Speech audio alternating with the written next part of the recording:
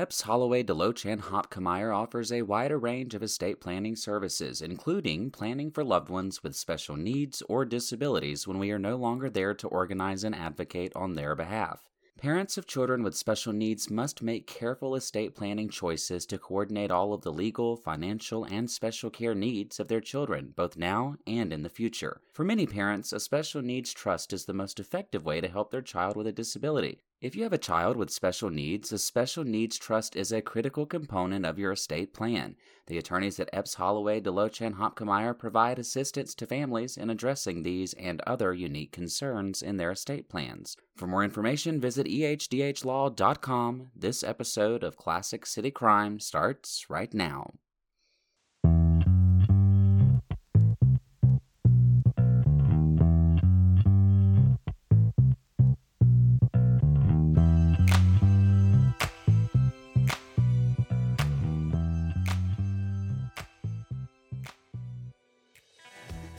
Welcome back to Classic City Crime. I'm Cameron J, and as always, I want to begin by saying thank you for always welcoming me into your homes each week, or your car, whichever way you listen, and into your lives as we continue to learn more about the crimes that occurred right here in Athens.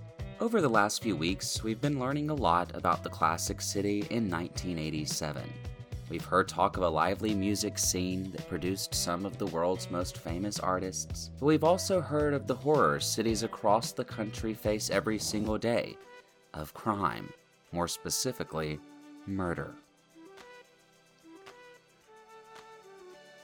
We also now know what really happened to the Suttons on Oglethorpe Avenue and the women of Carr's Hill. We know how investigators searched diligently for answers after that first murder took place, and we now know that Officer Kurt Graham was the guy who quickly located the missing car from the Carr's Hill murder scene. He also located the person driving it, 15-16-year-old Clinton Bankston.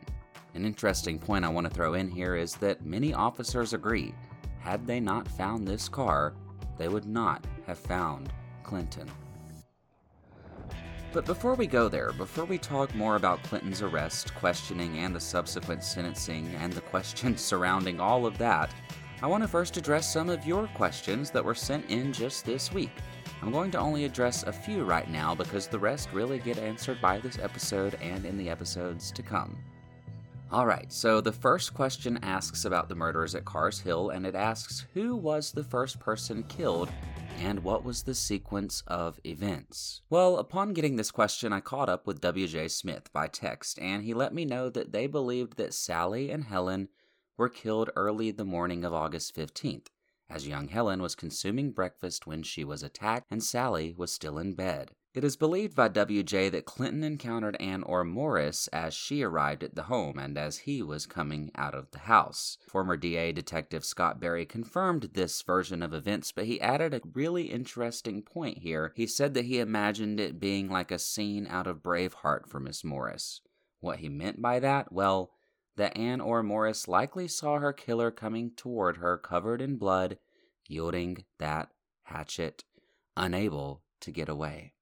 Another listener wanted to know if any physical evidence was recovered from the crime scene at Carr's Hill. The answer, simply put, is yes. You know, we mentioned last week that there was a pair of underwear that was found in the home that belonged to a man, and those did belong to Clinton Bankston. You're also going to hear later in this episode about a few other items which were discarded and later found. The next listener has a really good question asking how long between the discovery of the bodies at Carr's Hill by authorities and the finding of that car. Well, investigators will tell you that they got very, very lucky when it came to answers as to what happened at Carr's Hill. The murders of the three women occurred on August 15th, and get this, by 7:26 a.m. the next morning, the officer encountered the car. Clinton Bankston's grandmother would later attest to seeing him leave home that morning at 5 a.m., never to return until he came back with that car. Speaking of the car, that's where I want to pick back up this week. Officer Graham had now encountered Clinton Bankston with the missing car belonging to Sally Nathanson. Detectives soon descended on the scene, something Detective W.J. Smith remembers very distinctly. We go over there, and there's a kid there. Kurt's got him outside talking to him. I believe he had him sitting on with the door open, sitting on the back seat of the car. Cops begin to show up. The chief shows up. Everett Price shows up. Other folks show up, and I said, let's get this. We need to get out of here. We don't need to be trying this case or investigating this case in front of the entire community. Right. So we go to the PD, start talking to him. And does he confess? Yeah. He talks about it was a confession in the third person. What? A confession in third person? What could that possibly mean? And I'm going to admit right now that when I first heard it and when I first read it, I was shocked too. And I'm going to explain, and you're going to learn in just a moment, what that means.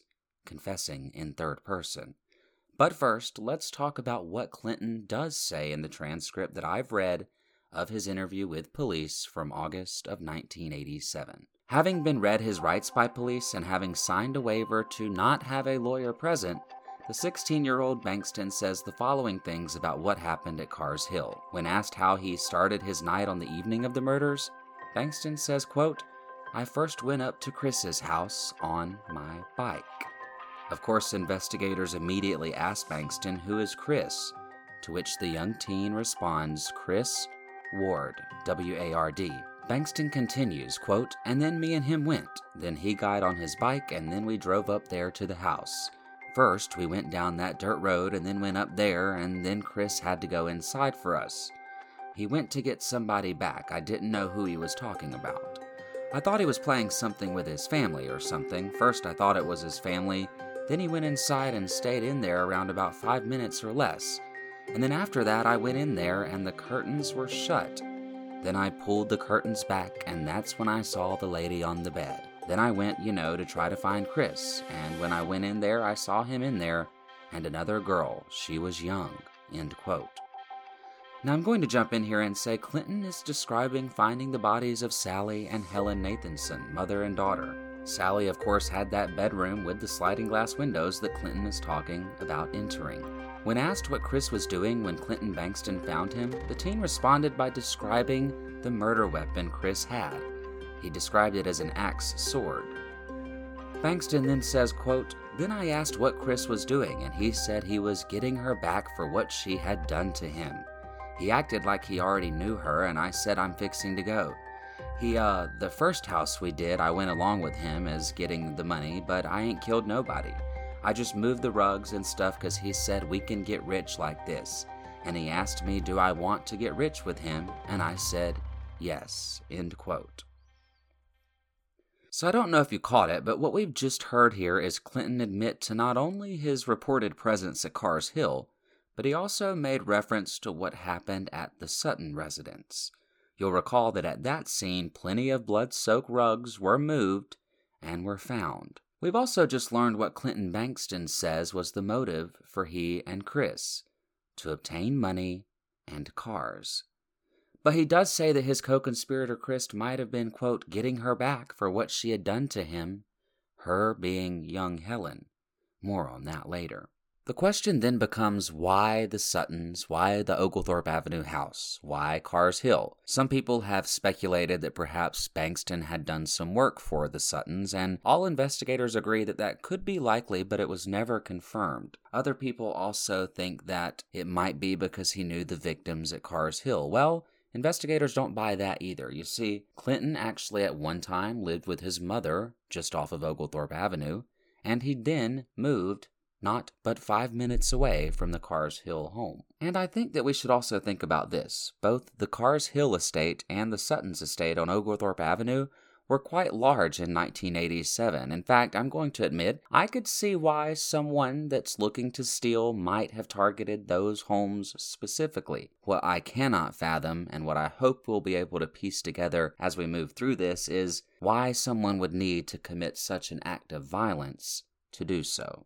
Now, there's a lot of details within this 50 pages of interview and transcripts. He goes into deep detail about the brutal nature of the attacks against the 3 women the night before. He describes how he and Chris tried to steal the vehicles from Carr's Hill, but were only successful in stealing the one he was in possession of. In the process of trying to steal those cars, Bankston says that Chris killed Ann Orr Morris because she arrived and, quote, saw their faces. He also says they stole around $70 from her purse before leaving the scene. Now, at this point in the interview, investigators begin to shift their focus with the young teen about his involvement with the Sutton murders on Oglethorpe Avenue. He once again says that he and Chris took their bikes to the home, and he does say here that Chris said he knew the Suttons because his dad had reportedly served in the military with Mr. Sutton. According to Bankston, Chris had a key to the home, which they used to gain entry. He says the two immediately encountered Dr. Rachel Sutton downstairs, and that she escaped from their grasp and began to call for her husband for help. He goes on to describe Chris brutally stabbing the retired university professor with a large knife, which we now know was a spear from within the Suttons' own home. Clinton Bankston reports that he alerted Chris that Dr. Glenn Sutton was coming down the stairs, but Chris assured him that Dr. Sutton could not move very fast, so that he shouldn't worry. Once Dr. Sutton came down the stairs and reportedly asked the two men what they were doing and why they were doing it, Clinton Bankston says that Chris killed him too. Clinton ends by saying that he and Chris took some jewelry from the Sutton home and that Chris likely returned to the Sutton home in the days after they were killed to steal their cars, which we know was unsuccessful. Now, I know this is a lot, and it's really only scratching the surface of this interview, and it would take me hours to go through all of it with you. But that's why we're soon going to be releasing a reading of the transcript where you can hear for yourself every word that was really said back in 1987 without just having to take my word for it. Now, I will tell you we tried to obtain the full interview audio by an open records request, but at the time of the request, the ACCPD was experiencing a system outage and is currently unable to know at this time whether or not the tape still exists. We'll keep you updated on the progress we have on that. Bringing it back in here, the overarching theme we've learned so far: Clinton Bankston was just 15 years old at the time of the first murders on Oglethorpe Avenue. He was just 16 at the time of the second, and knew every detail of both crimes.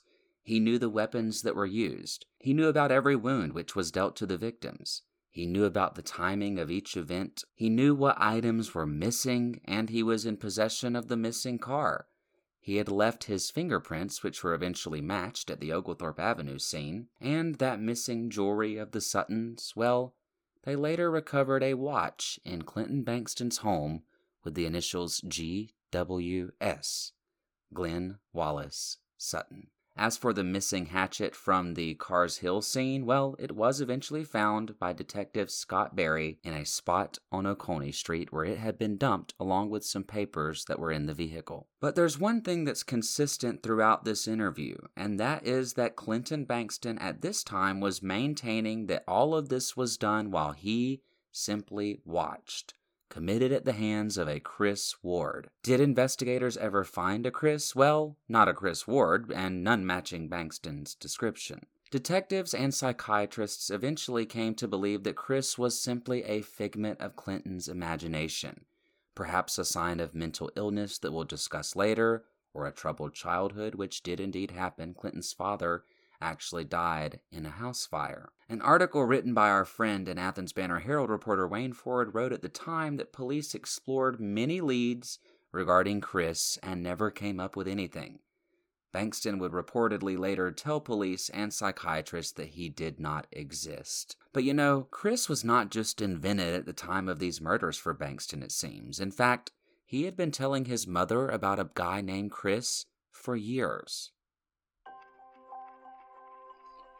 A Detective Woodall interviewed Bankston's mother and wrote the following, quote, Miss Bankston stated that her son had been talking about Chris Ward since he was in middle school.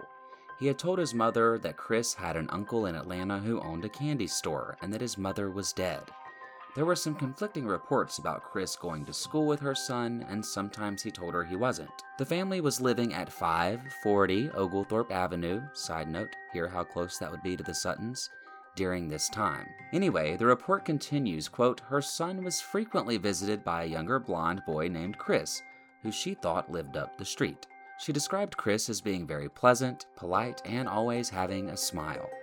He was younger and smaller than her son. This particular Chris, however, was not the same Chris her son had described to her as the one with the dead mother and uncle living in Atlanta.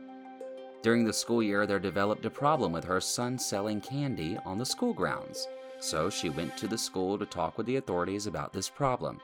Apparently, he said her son's friend Chris had Clinton selling candy and giving him a percentage of the profits.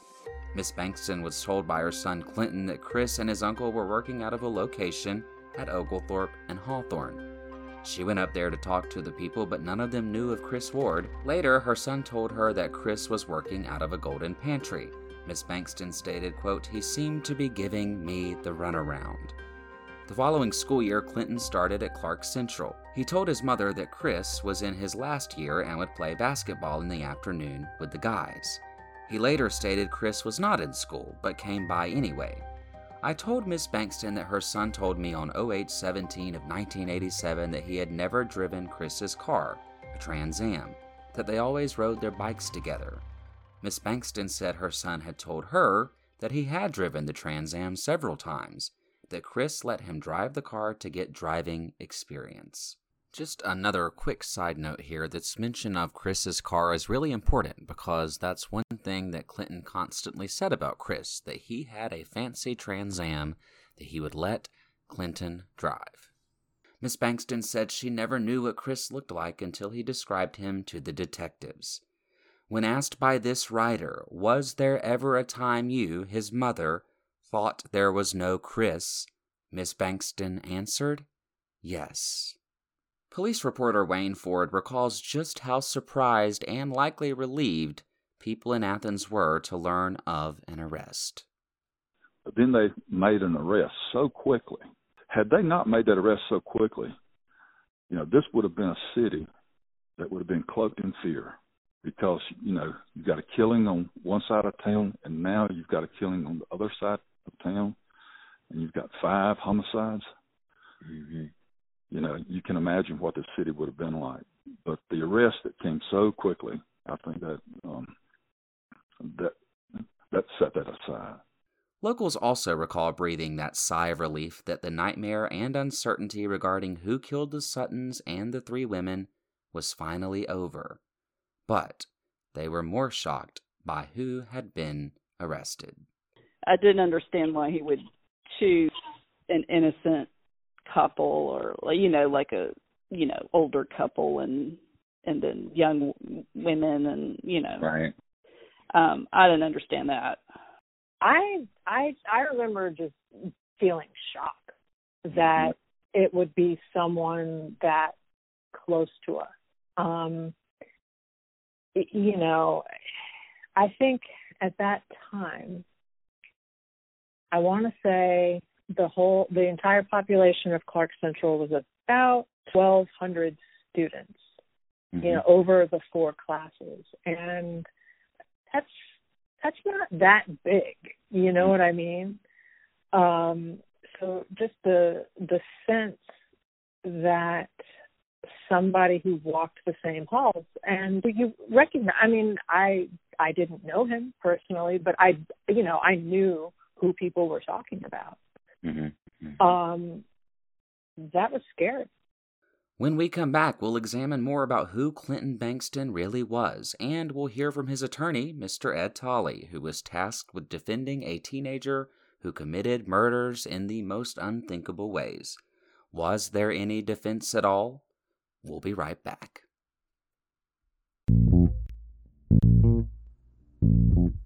This breaking news story has just been reported to Classic City Crime by our real estate insider who goes by the alias El Reno. A scary monster named Low Inventory has terrorized local real estate buyers and investors for the past few months and has created a local frenzy. Fortunately, a bald-headed realty hero has arrived and saved our fair city. When Low Inventory was defeated, all it could say was, "I would have gotten away with it if it wasn't for meddling Team Rain." For more information, visit REIGNSold.com, and thanks to Rain and his team for being a sponsor of Classic City Crime.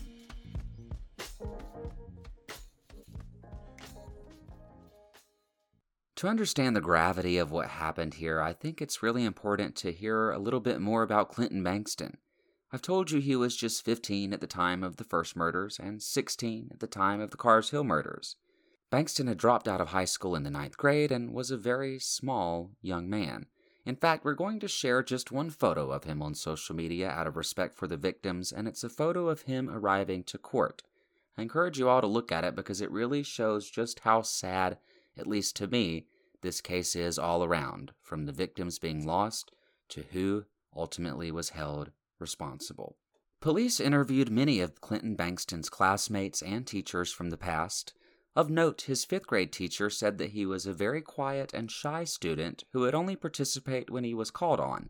She stated he often seemed to stare off into space unless he was brought back to reality. The teacher also says in her statement that she recalls him learning just a step behind the rest of the class, often requiring remedial help with reading. Other reports from the newspaper and from classmates, friends, and family say that Clinton was really, by all accounts, very polite and very neat and very quiet. Wayne Ford's reporting at the time seems to fit this narrative too when he wrote, quote, "Bankston kept his locker meticulously clean, and when police searched his room, they found clothing hanging neatly in the closets." Wayne goes on to quote one of Clinton's teachers as saying, quote, "If he knocked on my door, I'd probably let him in." In fact, after Bankston was arrested, a woman saw his photo in the paper and called police. She too had encountered Clinton Bankston, who said, at the time, he was looking for Chris. She, fortunately, did not let him in. Now, these accounts may be very small, but they are hardly what you would imagine from a teen accused of brutally murdering 5 people, or at least that's what I thought. I want to know what flipped that switch.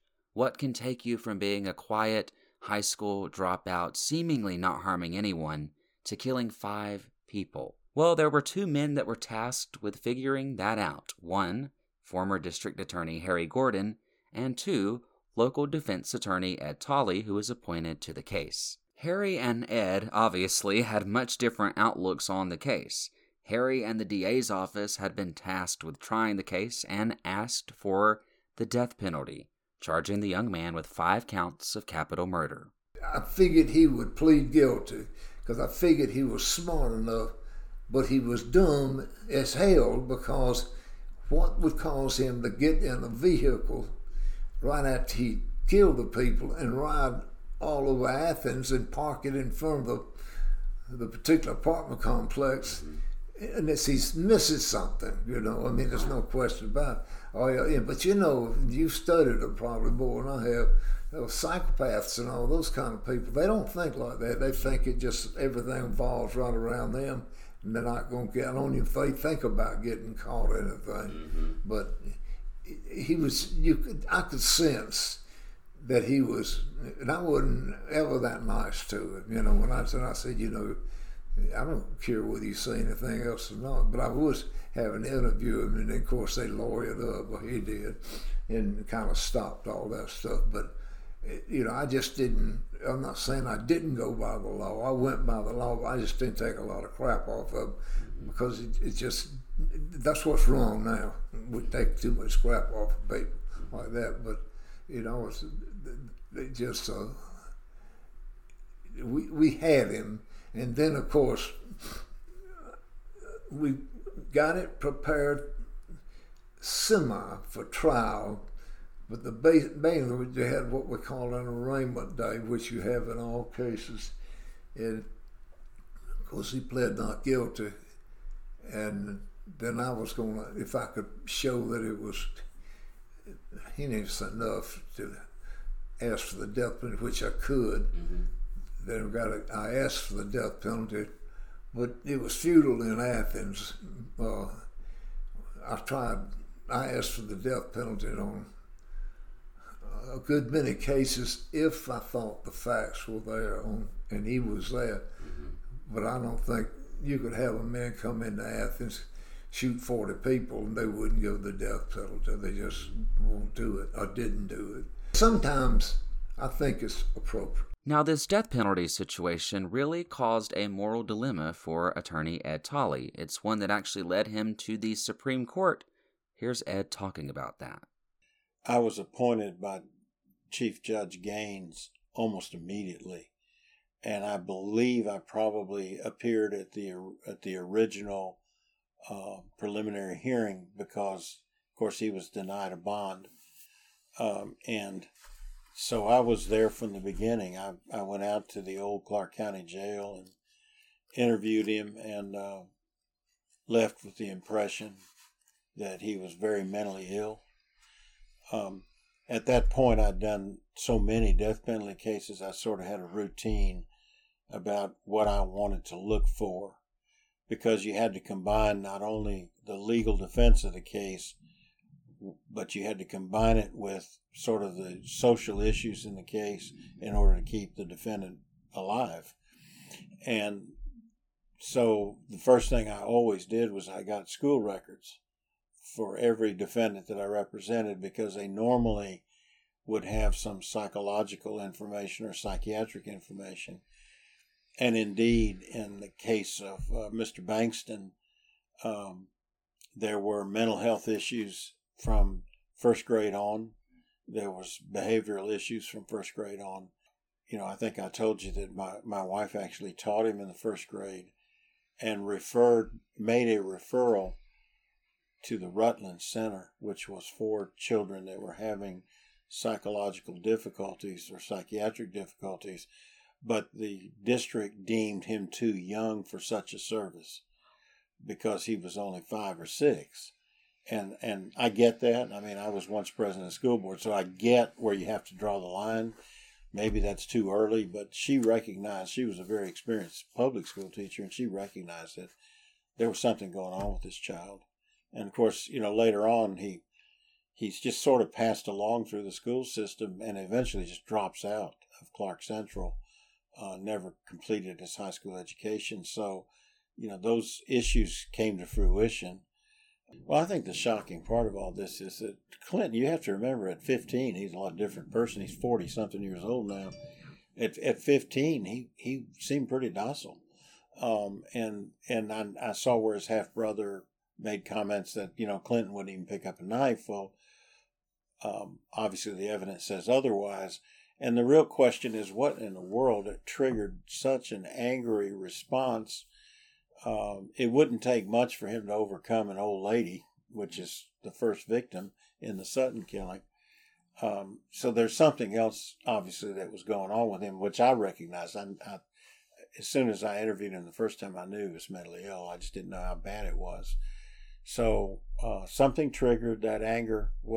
And I think that extreme anger, or the way that the violence of the way that killing occurred, had a lot to do with people trying to find a motivation, such as somebody killed his daddy. Everybody was looking for a motivation. That how does a 15-year-old get that angry? And I just don't know the answer to that. I just know that it was. I had to ask Harry regarding Clinton's age and mental stability at the time of the crime. Did he ever have any moral dilemma with asking for the death penalty? Here's what he said about that. Well, I mean, that was consideration, but I'd seen enough in my lifetime that a 15 or 14-year-old, while it was not that plentiful, but they think like a killer, and they are a killer. But you know, as a rule, you don't really see that too much back then. Now it's different. Now they took it up. You can take certain cases up while the case in Maine is pending, and that was one of them. In the Supreme Court ruled that due to the age of him, especially when he, I guess the first crime he committed, he was under that magic age, and so they wouldn't let us do it. And we established law, and you know, I think it's still the law. You know, I don't think they're not going to change it, and then that just kind of took the fire out of it, because he deserved it to go ahead and be put. Because you just think about, he'll never get out unless he escapes. He just can't. I mean, I don't care how liberal they may get, they're not going to turn somebody like that loose because of his background. To do that. So, it's 2 or 3 ways to look at that. But kill somebody like that, and it's really hard to believe, and it creates you to have help. Feel bad that you want to really get somebody that bad. But I have had the death penalty. I did it down in Watkinsville. That's another way. But the only reason they convicted him down there and gave him the lecture, he said, "Well, if you convict me, I'm ready to go to lecture." I said, "Okay, thank you, we'll do it." Well, once you found out that the death penalty was off the table, what happened then with the proceeding? We continued to arraign him, or he was already arraigned, and then at some point in time, not too far from that date, he entered a plea of guilty. So with a DA's office seeking the death penalty and seeking then life in prison, Ed had quite the task for him, right? Well, here's our chat regarding the life and the acts of Clinton Bankston. Do you think there was ever a question for you, for the community, or the state about whether or not he was actually responsible for those crimes? Or do you think everything was pretty overwhelming?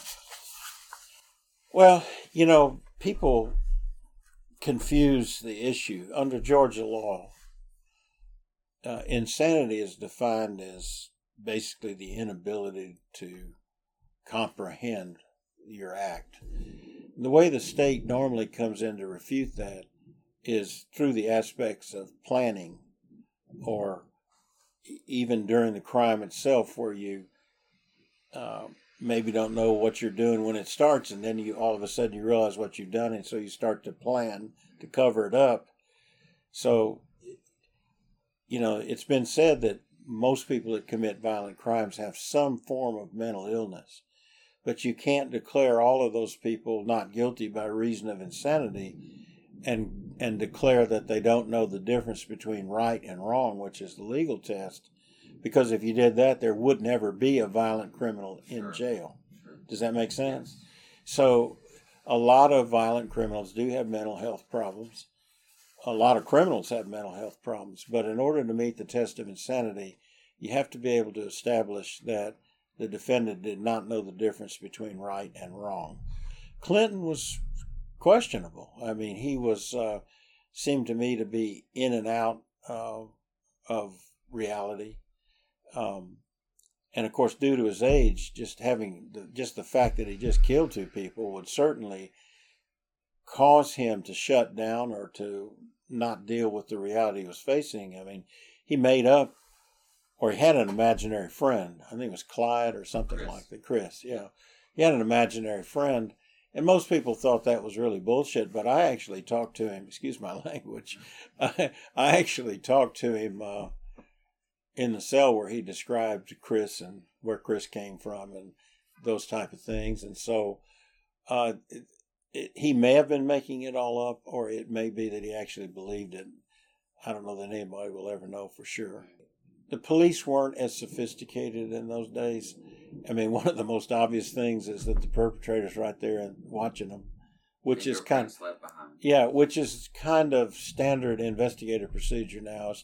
There's an arson or a murder, first thing they do is videotape the crowd, because the chances are 9 out of 10 the perpetrator's in that crowd somewhere. So Carrs Hill, several months went by and the community settled down. People were still very concerned, and they wanted the case solved, but nobody really, I think people sort of got to the conclusion that it was just a random crime, which, by the way, is what the public fears the most, is random crime. Right. And so after several months goes by, then Carrs Hill occurs, and there's no way to overstate the tragedy of Carrs Hill. If it's possible to outweigh the tragedy of the Sutton killing, it happened on Carrs Hill. What does Attorney Tolley decide is the route here to defend Mr. Bankston, and I guess number one for you would be preserving his life at that age and the state seeking the death penalty on someone so young. Yeah, I'd never been confronted with that, although I knew the Supreme Court of the United States had wrestled with it.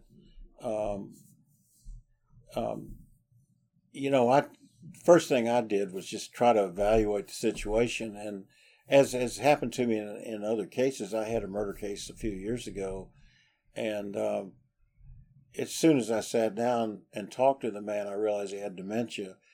The police just assumed he was being a wise ass and, didn't want to believe him, but he had dementia, and it turned out that was the case. So in Clinton's, and I learned from Clinton as to not jump to any conclusions, but when I first met with Clinton, it was pretty obvious to me that he had mental health issues. I didn't know how deep they were at that point. We later did get an expert or two, so my first thought was to control the case, and then my second thought, and I always do this, is to look at the law. He's 15, then he's 16 when the second murders occur, and the question is, under Georgia law, could you execute someone who is 15 and 16 at the time of the commission of the crime? And later people ask, well, why didn't you ask for it to be returned to juvenile court? Well, that under the old juvenile code, that would have been a useless act. But more importantly, the ability to deal with someone with this level of illness was just not there. But I looked at the law, and I concluded that there was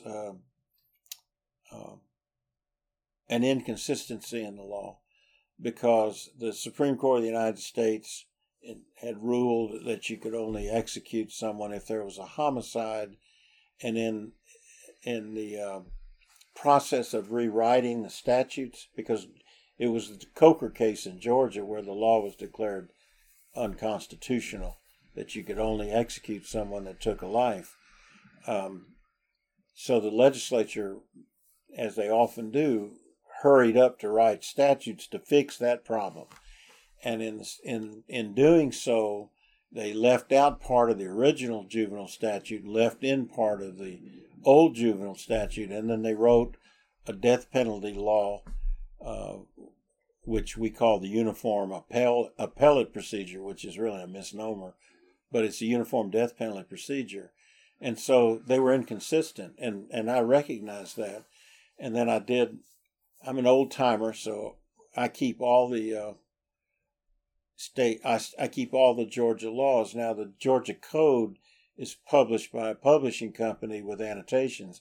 The original Georgia laws exist as the original Georgia laws, and I got curious and started looking at them and realized that there was just an inconsistency. So I filed a motion to bar the imposition of the death penalty, and the judge was very smart. I've probably told you that before, but he just said, these weren't his words, but he basically said, this dog's not going to hunt. And I said, well, we're talking about executing a child. You've got to give me the opportunity to at least take it to the Georgia Supreme Court. So he ruled against me, granted a certificate of immediate review, and the Supreme Court took it. And, of course, that decision, Bankston versus State, was decided in 1988. Killings were in 87. It didn't really take them long. They went right to it. The opinion was by Chief Justice Marshall, who was from South Georgia, probably the last justice in the world that people thought would rule this way. But he wrote the opinion for the court. He was a tough guy.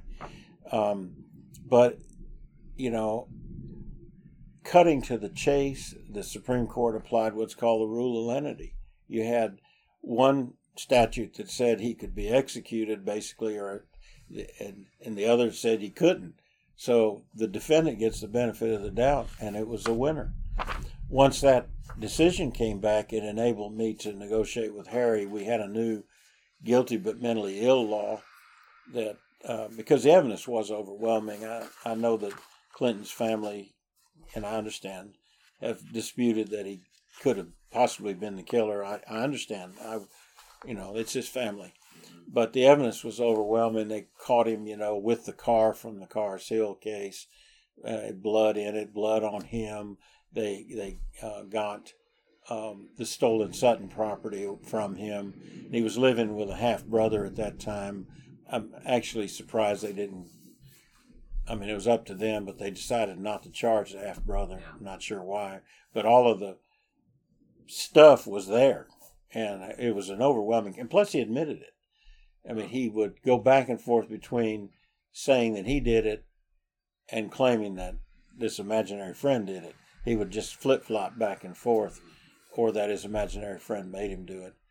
So, it was, to me, saving his life was the win, the legal win. I'm sure that people in the community would disagree that's a win, but it was certainly a legal win. From there, the decision of what to do, there was not going to be a not guilty verdict. It just wasn't going to happen. And, I don't know that you're aware, but he did challenge his conviction. Yes. And the Georgia Supreme Court once again affirmed the case. It's interesting because he's not educated, but he's been in prison a long time. I read the brief.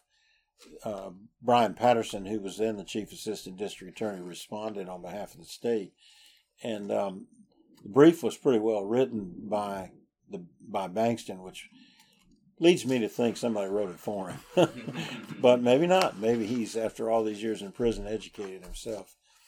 There was another aspect to this case. After the plea that day, Judge Gaines called what was the ultimate guilty? Guilty but mentally ill to all 5 counts.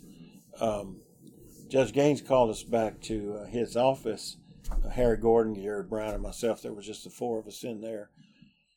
And the judge asked me. He said, "Where do you think he should be put in terms of confinement?" And I said, "Well, I think that he will need to be put in a high security facility, at least until they get a handle on his mental health issues."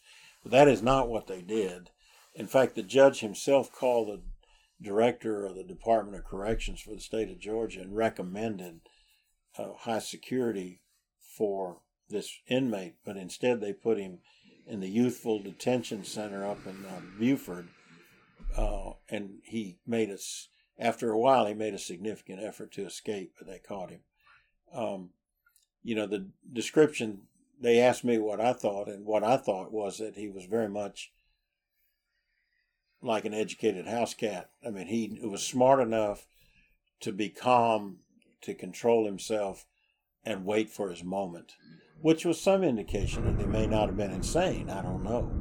But he did against advice, or they did put him in a place against advice of the people that knew the case best. But now I think he's down there in Dooley, which I think is maximum security. I do want to pop in here quickly and say that rumbling you keep hearing, well, that was the weather the day that I went to talk to Ed Tolley. Thundering, lightning, raining, perhaps a dreary, ominous setting for exactly the conversation we're having right now about how tragic this case was for everyone. I want you to listen to what Ed says about the reality of this situation regarding the death penalty and the case as a whole. I also ask him about retribution versus rehabilitation and the criminal justice debate we continue to have here in the United States of America. If I recall correctly, and I think I do, in 1988, Georgia still had the electric chair. So you have to start with the visual. And the visual is that I'm going to take a little boy, which he was. He was a little boy. Despite what he had done, wherever that rage came from, it would take a lot smarter person than me to figure it out. But strapping a little boy into the electric chair didn't seem to me to be the right way for the state of Georgia to go. I couldn't visualize it. Now, if it was my family that was murdered in this way, retribution would be first and foremost on my mind. I can certainly understand why people would feel that way. I probably would myself. But on the bigger picture, my responsibility as his lawyer, of course, is not to is to do all I could. But on the bigger picture, what I saw was the state of Georgia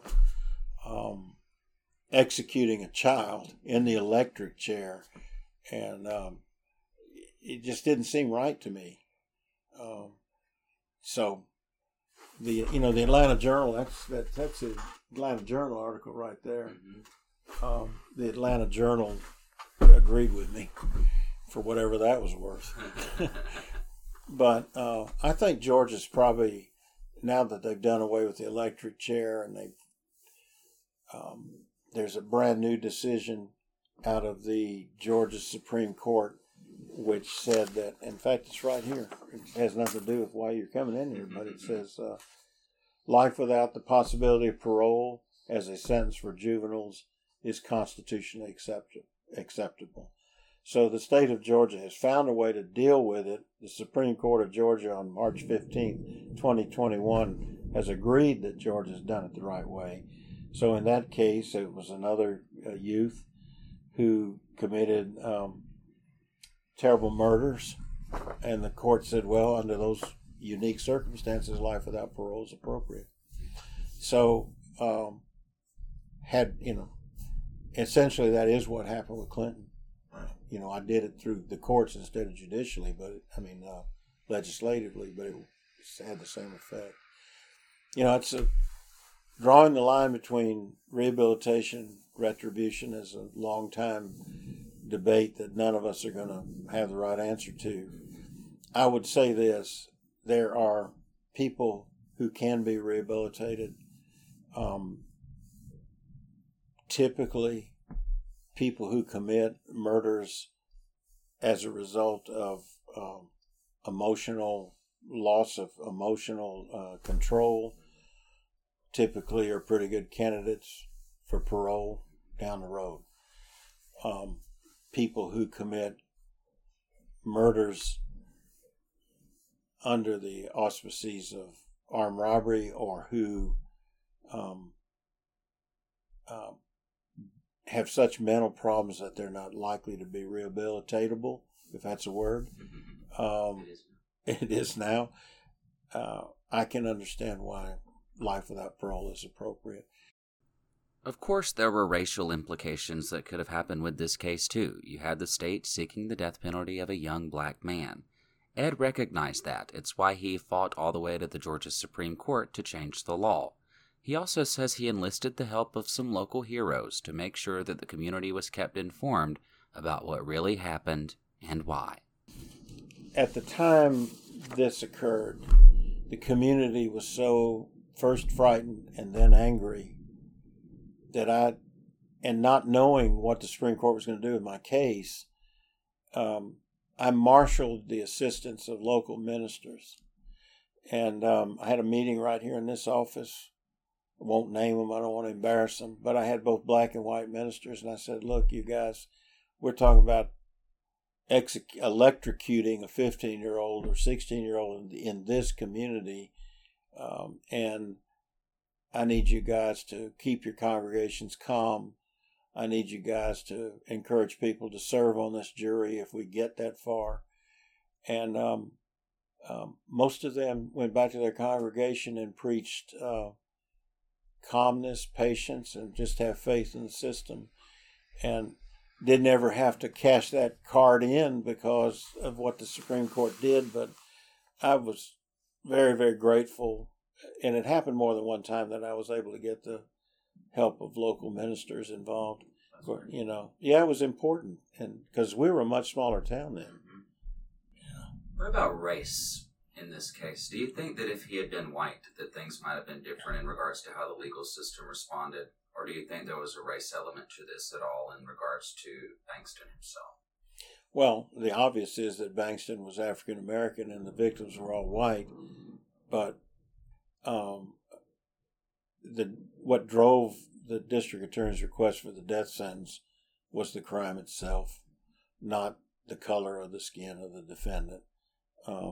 But I was concerned enough about it that I didn't want to see a mini race war in my own community, and that had a lot to do with why I talked to all the ministers. I probably had 7 or 8 here. There wasn't everybody in town, but they were some of the leaders in the community. I just didn't want to see it go that way because, I think this crime occurred because Clinton was mentally ill.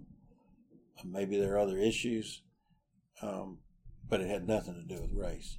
There are, again, these urban rumors we talked about. There are people that thought he killed them because they were white. I don't really think that. You've heard a lot in this episode, and you're going to be learning a lot more. Not only are we going to do a reading of that full interview transcript, but we're also going to have our own psychological experts returning to the podcast to help us dissect more about what could have possibly gone wrong in Clinton's life. What could have possibly led him to do this? Could Chris really have existed? And most importantly, how can our criminal justice system prevent our kids from ever reaching this place of peril and resorting to murder in the first place? After all, you've heard it, Clinton was in search of money and some vehicles, and it seems he planned to take care of people with that money. You see, a series of notes were actually found in Clinton Bankston's possession that police contend are him laying out what he would do with the money he collected from stealing and the crimes. And what he wrote might not be what you think. In several different letters, Clinton says he's going to pay for his family's bills, that he's going to finally get them adequate beds to sleep on, that he's going to buy his grandmother and mother each a $300,000 house, and that no one would ever be alone. All of this and more next week on Classic City Crime. I'm Cameron J.